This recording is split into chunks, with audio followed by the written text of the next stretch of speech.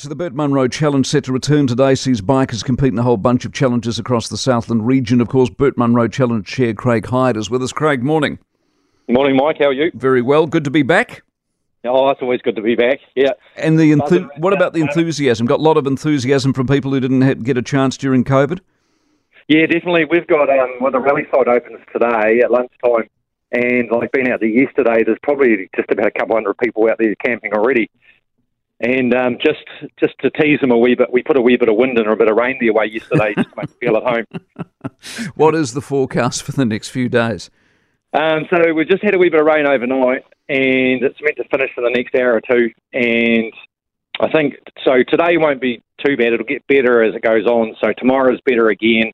I think we're up to like 17 degrees, and then we might be 19 on Friday, and then I think 23 on Saturday. So, have to whip the leathers off at 23. 10,000 Exactly. 10,000 people in town. Well, what's that do for the bottom line? I mean, that's a lot of money, a lot of people. Yeah, it is a lot of money and a lot of people. It's great for the town. It's one of the bigger events for the year, and we've got because we've got Motorcycle Mecca down here and Bill Richardson Museum.